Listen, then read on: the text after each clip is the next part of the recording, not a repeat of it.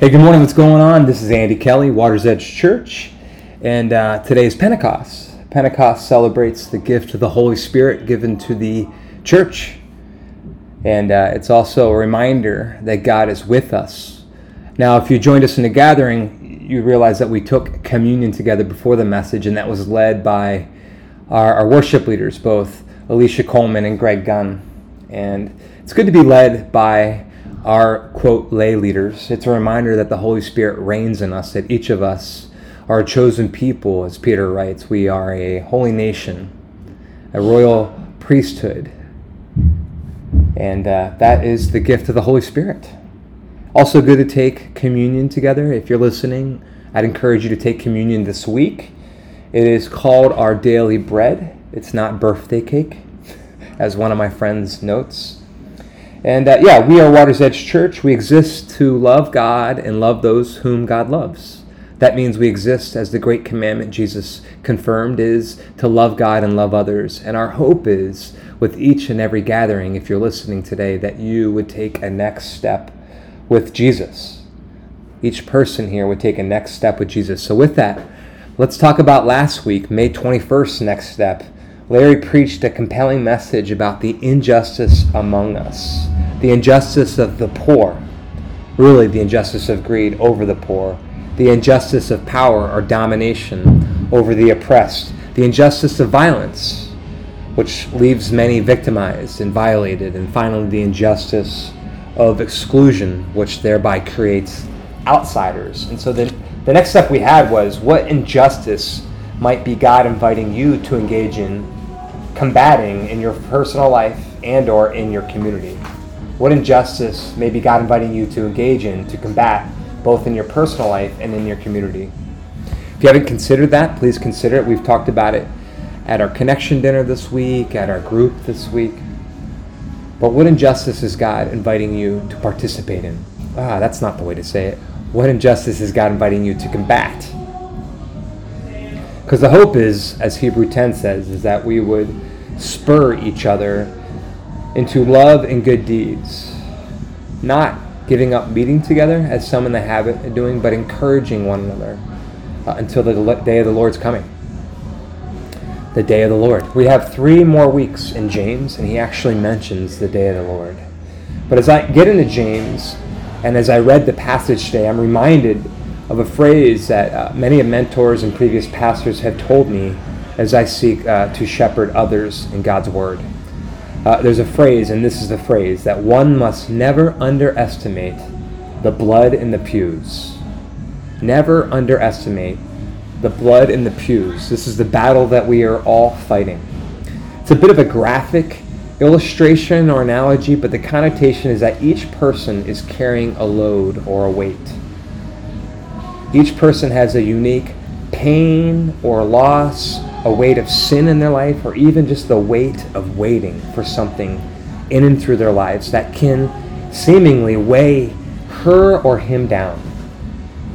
I mean, there are some who are listening to this, and those who are in our congregation that are in a tremendously difficult season.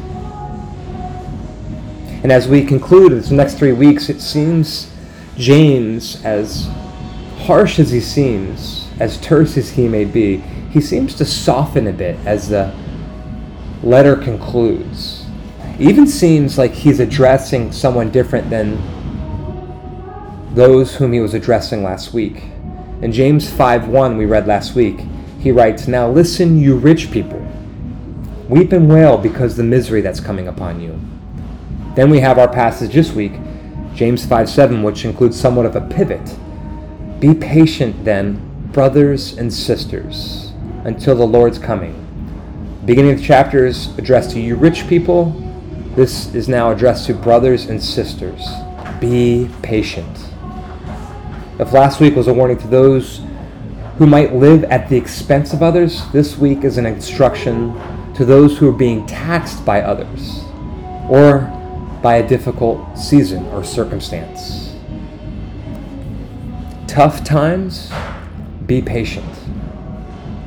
Be patient, brothers and sisters. Now, when you hear that phrase, be patient, it can feel a bit patronizing. like the advice that we throw one another from here to there. You just chill out, be patient, calm down, be patient, relax. It is what it is. Don't cry over spilled milk. Now, given how terse James has been throughout this general letter, it can be tempting to relegate this statement to be patient to somewhat of a fixer, grumpy grandpa who seems to throw advice in order to make other people's problems and other people go away. Be patient. Be patient. Now, what I want to make clear is that this is not throwaway advice. Patience is actually a gift. It's a gift to be received and a gift to be given, a lot like love. Patience, in many ways, is something we receive from God, actually in every way. God's patient with me, and therefore, because of God's patience, I can learn patience, to be patient with God, to be patient with myself, of course with others, and with life.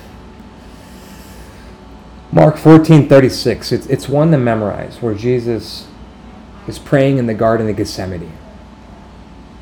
He's praying 3 times, and in his prayer, he says, Abba, which is a very tender way to address God. It's Dad. Dad. Everything is possible with you. Everything. Please take this cup away from me. The cup being the cross that's coming. And then whatever happens between him saying, please take this cup from me, there's a moment where he says, yet not what I will, but what you will. Your will be done. God, take this cup from me. Mark 14:36 has its own 3-point sermon. Daddy, I trust you. I love you. Everything's possible with you. The first point you would say is that God is loving. He's our Father. And God is powerful. He can do anything. The second point would be naming our desires. I don't want to be here right now. Please take this cup away from me. I don't want to deal with this cup. But finally, through that process of honesty and even anger, possibly even at God, we say, not what I will, but what you will. We are surrendered. And part of being surrendered means being patient. Being patient. Sometimes the only thing we have is patience. Sometimes that's the only thing we got. And I think that can almost sound like blasphemy. Because God gives us so much. I mean, we have all of the fruit of the Spirit ready available to us. The fruit of the Spirit, which is love, joy, peace, patience, for sure, kindness, generosity, faithfulness, gentleness, self-control. Aren't all the fruits of the Spirit readily available to us? Yes, absolutely. However, when it comes to my circumstances and even my lived experiences, we may not have a sense, or at least an experience, as I mentioned, of God's love, or God's joy, or joy in the life that God has us in, for that matter. We certainly may not be experiencing peace. The outside may be calm, but the inside may be a storm of chaos and anxiety and even fear. And as it goes with the rest and so forth, with generosity, faithfulness, kindness, etc. And patience can and must be our posture to wait for that experience. We may not be experiencing love, but patience says, I can wait with you, God. I can wait for your joy, your peace, your gentleness, while at the same time trusting it's there. Patience says, I may not be experiencing it, but I'm going to wait. And patience is anchoring. In the great love chapter of 1 Corinthians, and a long list of Paul exegeting love, and I'm sure you've heard it in a wedding or 20, Paul writes, very first thing, that love is patient. Before he says love is kind, it doesn't envy, it does not boast, it's not controlling. He says love is patient. It's very significant. So I think what is patience? Great question. What is patience? Well, I have really two definitions of patience. Patience simply is unhurried waiting. Patience is unhurried waiting. When we consider the best things in life, they almost certainly take time. And uncoincidentally, the best things in life can also be the most difficult things in life. Sometimes the even most miserable aspects of life. And I'm not going to unpack that mystery other than to say that patience is still vital at the point of when we get, quote, what we want. Patience is unhurried waiting. Well, what does it mean to be unhurried? Well, it means we're open and expectant, but we're also surrendered. When we're impatient, we tend to scramble, we rush, we strive, which isn't helpful for us or anyone else. When we're impatient, we say, I want my will to be done now. Whereas patience says, God, your will be done in your timing. True patience is unhurried because trust anchors us to God. We trust you, God. We are expectant because we trust what God has done. And we're also surrendered because we trust God's timing. Trust fuels patience. Now, we can't be confused here because patience isn't passive. It isn't passive. It isn't just being completely still, though some of us can use some stillness in our lives. Patience also means that we live. And this brings us to our second definition of patience. Patience means living while waiting and waiting while trusting. Patience is unhurried waiting, and all patience is also living while you wait and waiting while you trust. Now, if you know anything about mathematics, there's a mathematical transitive property of equality where it says if x equals y and y equals z, then x equals z.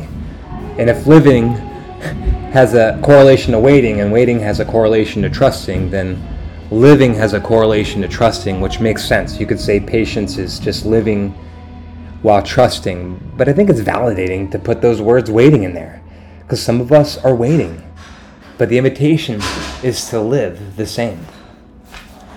And whatever load you're carrying, whatever weight you have, including the weight of waiting, God's invitation to us, as well as challenge, is to live while we wait.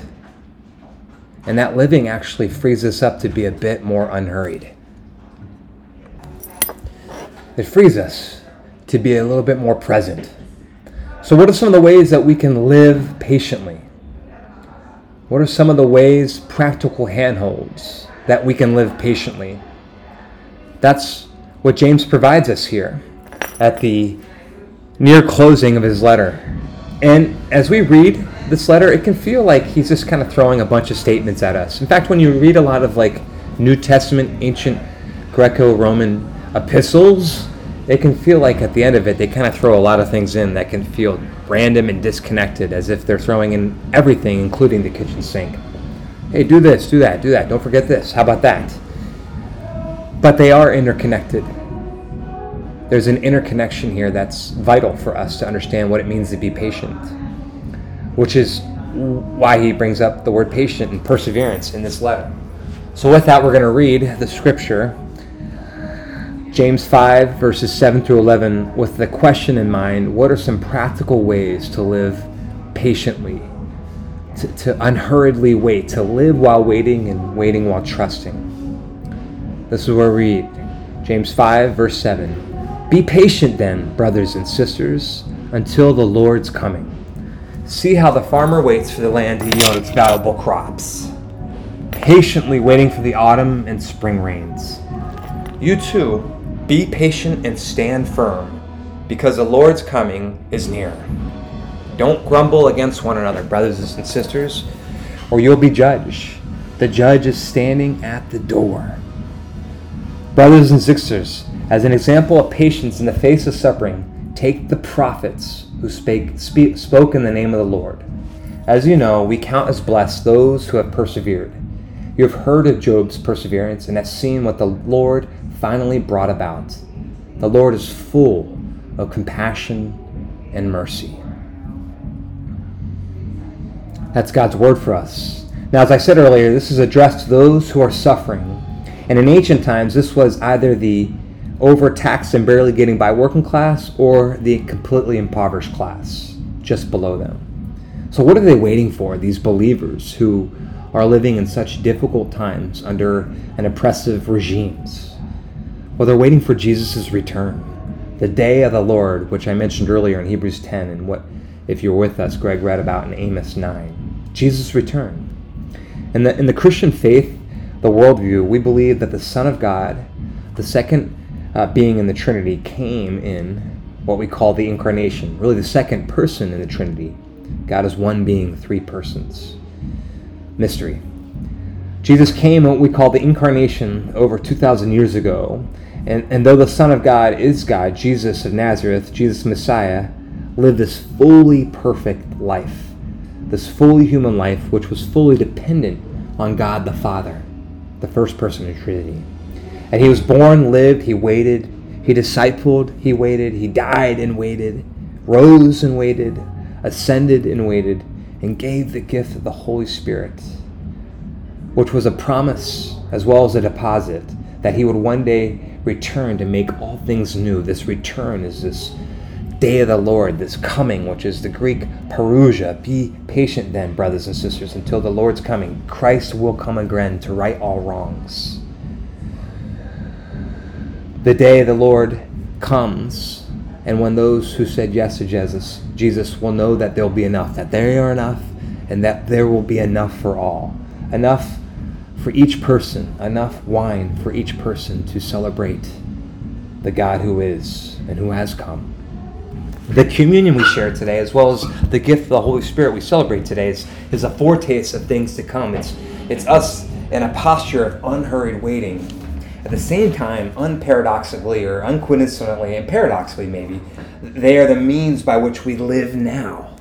That we live while we're waiting and waiting while trusting that the Lord will come again. And this idea of living, it's what James talks about in this passage about a farmer. It's our first point as we consider what are some ways that we can live patiently. The first point today is we ask that question, what are some ways we can live patiently, is that we, one, plant seeds of life today. We plant seeds of life today in our day-to-day. I'm an intuitive thinker, so let me make the implicit explicit. It means doing things that are life-giving now, even if you're not experiencing life from it as you wait. Do things that are life-giving now, even if you're not experiencing life from it as we wait. James writes, see how the farmer waits for the land to yield its valuable crop, patiently waiting for the autumn and the spring comes. Now, this statement is really about God's activity in history, where he's planting seeds of life throughout all different areas and all different generations throughout history, which is his story. But we are called to imitate the Father and plant seeds of life, to do things that are life-giving for us and for others in our story. There are times when we are waiting and it feels like we're not living. There are times when we're suffering and we want to do nothing. These are times where it is crucial to plant seeds of life, to sow seeds in different areas. It's crucial to eat, crucial to sleep for 8 or 9 hours a night, but not 12 to 13. It's crucial to move our bodies. It's crucial to call a friend and share with them the exact same thing you shared with them before. To ask a friend for prayer and to pray for one another. It's crucial to talk to your bipolar sister and just listen to her, go on and on. It's crucial to take out your cousin who struggles with alcoholism. It's crucial to keep working and then find a worthy place to give. It's crucial to keep making love to your spouse. It's crucial to try a new recipe and then give it to a neighbor, or just simply to eat a good meal. It's crucial to sing out loud, to go to the ocean, to let the water hit our toes, to skip some stones. It's crucial to play with Legos. It's crucial to sit in silence and to pray and to breathe. It's crucial to breathe in God's love and then breathe out, Lord, I am enough. It's crucial to breathe in God's love and then breathe out, I'm waiting for you, Lord. It's crucial to breathe in God's love and exhale, I'm angry with you, God. But to also breathe in God's love again. It's crucial to put stucco on a home in Tijuana. It's crucial to courageously exclaim to a barista, the seed of life. Hey, you're deeply loved by an unimaginable force. You may call that force the universe. I call that force Jesus. It's crucial to play pretend in the woods, with or without your kids, to read the Bible.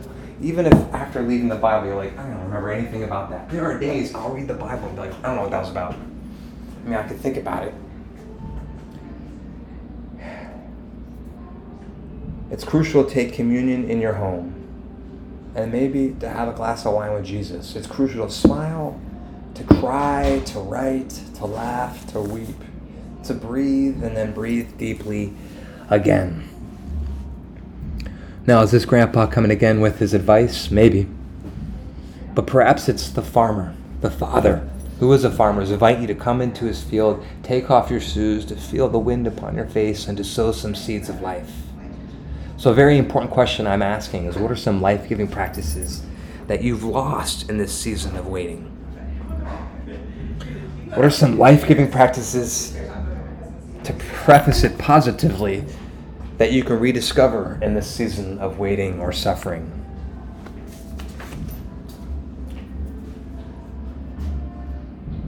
Now, as we think about the message that I'm giving now and what we heard last week, we can very easily ask, how do these conflate together? Is it all about them? Is it all about me? And I mentioned earlier that it seems that this message last week was given to a certain people, and then this message is given to another certain people. The rich people versus the brothers and sisters who are suffering. And I think I had a lot that I wrote down here. What I want us to know is, like, most of us are well off. And a lot of us are struggling. It isn't always a mutually exclusive conversation. I do think it's necessary for those who are well off to hear this truth. What is one seed you can sow in the direction of those who are either poor, oppressed, violated, or excluded? I gave a list there, and that list was compelling, and sure, it did pay nod to those who may be hurting, but I think for all of us, and I'm not a fan of like checking off the box Christianity, but sometimes we just need to think through, hey, how in my life am I sowing a seed toward the marginalized? How am I doing that? And if I'm not doing it, why or why not? Why am I not exercising God's love for me? Is there something between you and me, God, that I don't want to do this for whatever reason? And in our group the other night, we were praying about this. We were praying about it, and it can be an overwhelming conversation. There's so much need. And then conversely, it can be this confusing conversation where we feel like, man, we live in a place where everybody has enough. If we were to serve the poor, is it some type of paternalism where we're above them serving them, which is a helpful tension to consider. But sometimes we get in this mentality with, for example, hey, do I give money to this person who's transient or experiencing homelessness? What are they going to do with that money? It's like, yeah, I get that tension. But Jesus served people. I mean, there's one account where he healed 10 people, 10 lepers, and only one came back. Who knew where the other 9 went to?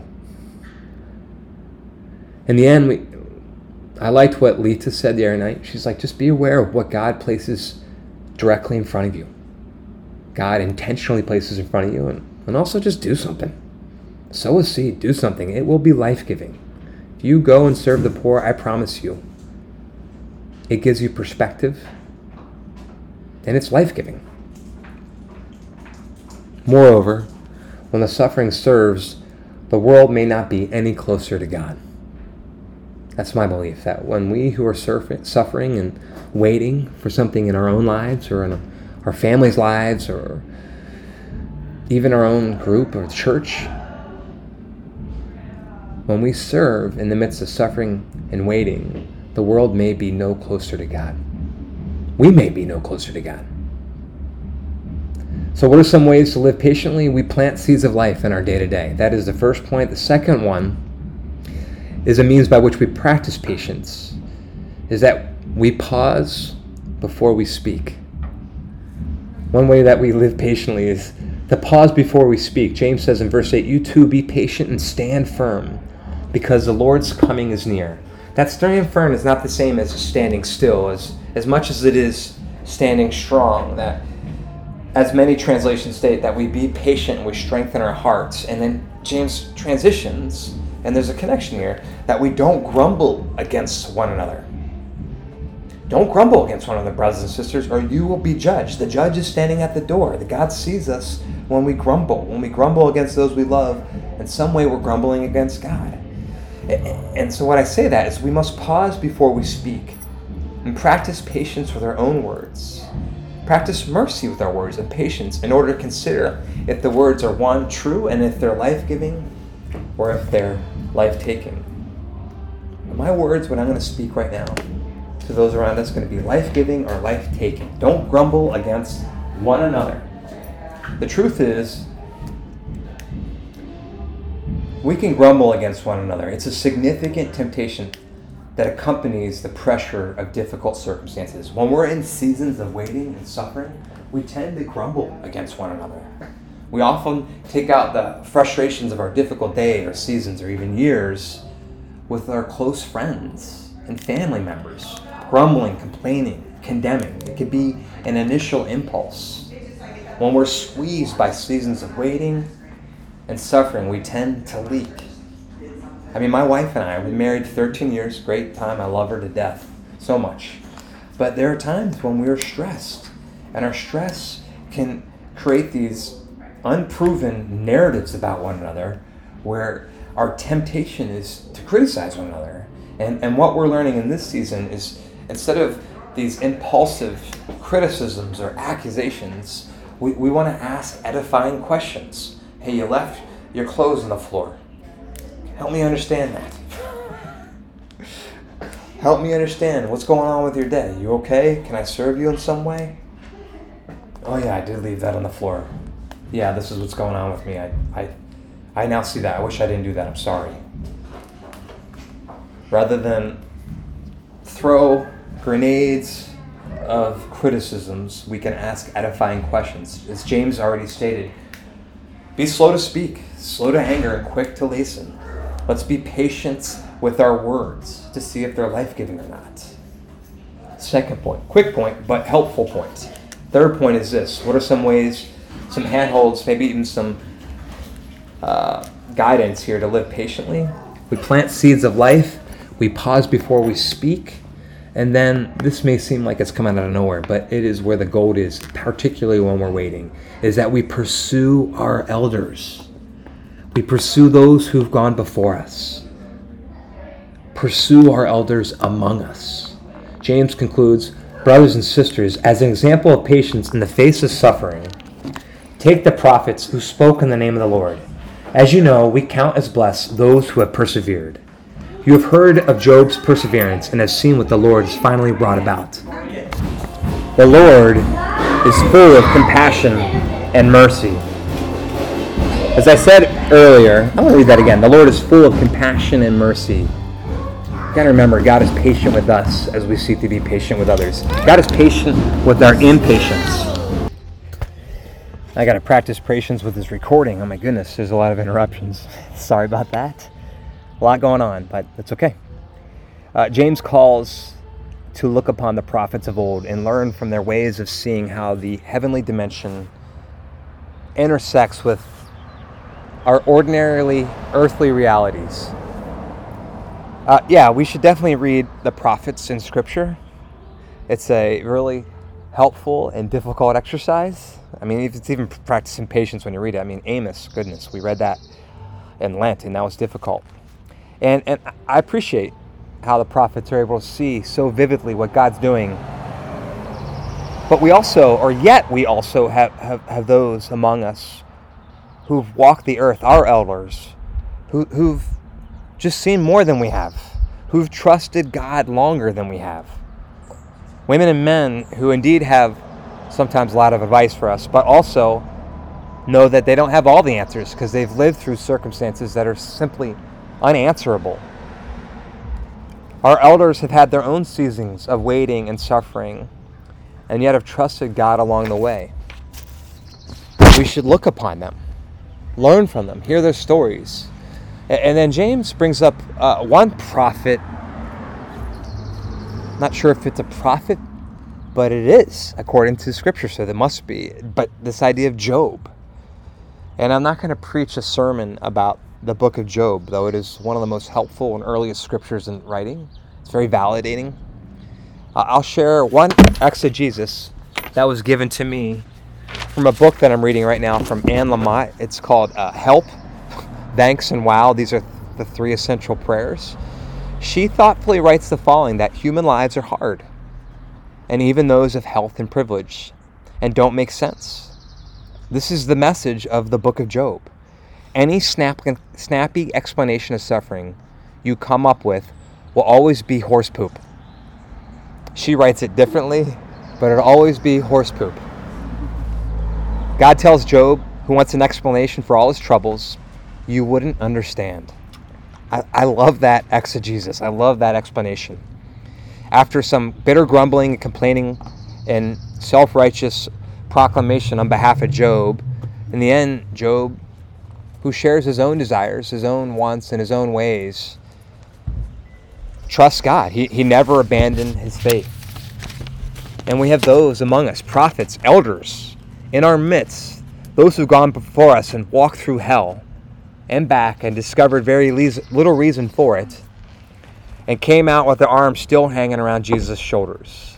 And I say, may we listen to their stories and learn as well as we wait and even suffer. Look around. There are people in your life that are God's grace to you in this season. Now, as I close this message,